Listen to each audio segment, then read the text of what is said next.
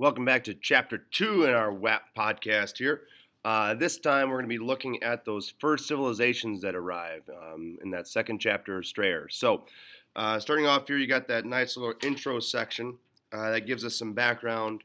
I personally didn't really pick anything major out of there. The only thing that's really important that I see there is that you are noticing that all these civilizations come up around the world around the same time and they're all independent of each other for the most part.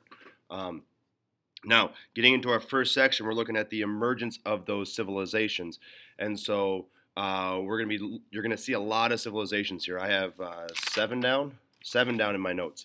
Um, I would mark down each of these civilizations that you go through, and then one or two facts that go with them.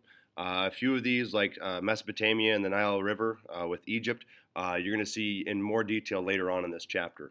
But you should have something on Mesopotamia. They came around at 3500 BCE, and they make the first written language, and they're focused around cities around the Tigris and Euphrates.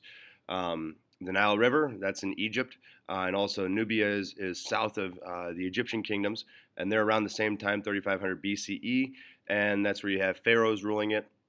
They create the pyramids and stuff like that. You'll see more of that stuff later on in this chapter.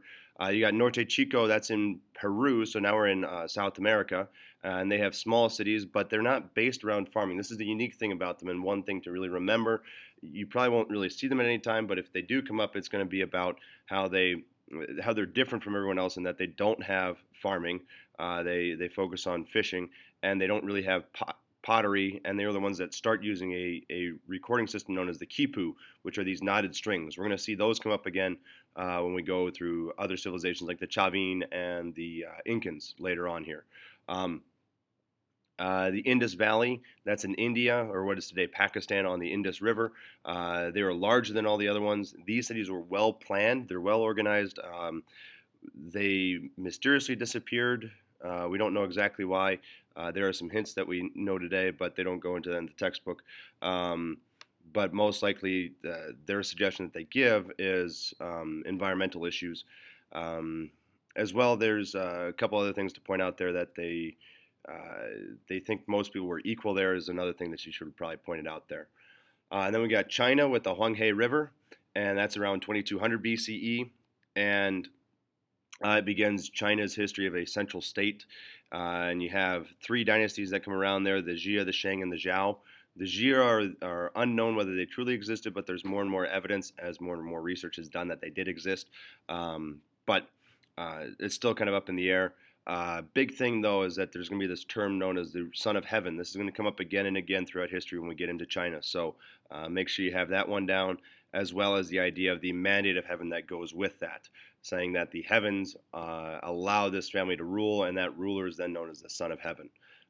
If you lose this mandate of heaven, you're no longer the Son of Heaven, and therefore you can be deposed as a dynasty. And then you have the Oxus and Amu on the Darya River.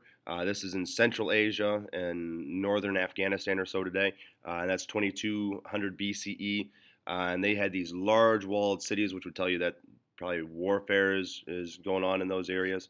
As well as the unique thing here is they don't create a writing system. So whereas the Norte Chicos were unique in that they had a recording system that was based on knotted strings, these guys don't even create a writing system, which is a surprise. And their major focus is on exchange of trade. So this long distance trade, this is before the Silk Road even comes about, but you got some distant or long distance trade going in. And then the last of these major civilizations here that you should have pointed out or took down are the Olmecs. And they had the first written language in the Americas. And they built some pyramids very similar to the Egyptians, except theirs were step pyramids. And they have the ball game. They set up the ball game. They have sacrifices of humans as well as animals, and they will continue throughout most of a good chunk of the time.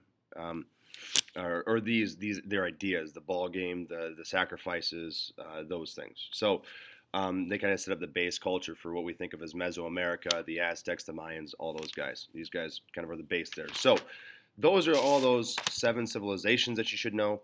Then it goes into questions of origin, which in there you should be kind of pointing out that the only thing that allows these things to happen is that you have agriculture, so you have that huge surplus of food, and most likely these governments and these organizations and large groups of people came together to do large kind of public works projects like irrigation systems or building walls or whatever else. And so you had a government there that could organize the people that way. Sometimes it's thought that religion did that or religion led to the government.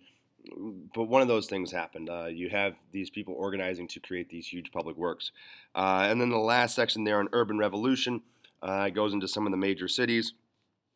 Showing off how big they were. So you have like Uruk, which is about 50,000 people, and that's about half of what Cedar Rapids is, and that's a huge city back in the day. They had 20-foot high walls, they had a ziggurat, and they had lots of specialized jobs in there, which we'd see in all the cities. Mohenjo-Daro is the biggest in the Indus Valley, and they had about 40,000 people. The big thing for them is they had a sewer system. It was open faced, so it would run through the streets, but they had a sewer system with running water throughout the city. You have Teotihuacan, which comes later. This is much later in the time here, but it's one of the first major cities in the Americas, which has over 200,000 people. And these cities were all kind of the political capitals for these kingdoms and empires and civilizations that will rise up out of this. But it's much different than what life was like previously because you used to know kind of everyone that was in your tribe and clan and whatnot. And now, well, that's not really the case. You're not going to know 50,000 people. So that's kind of where we'll leave off there. The next section we'll go into that erosion of equality that happens with this.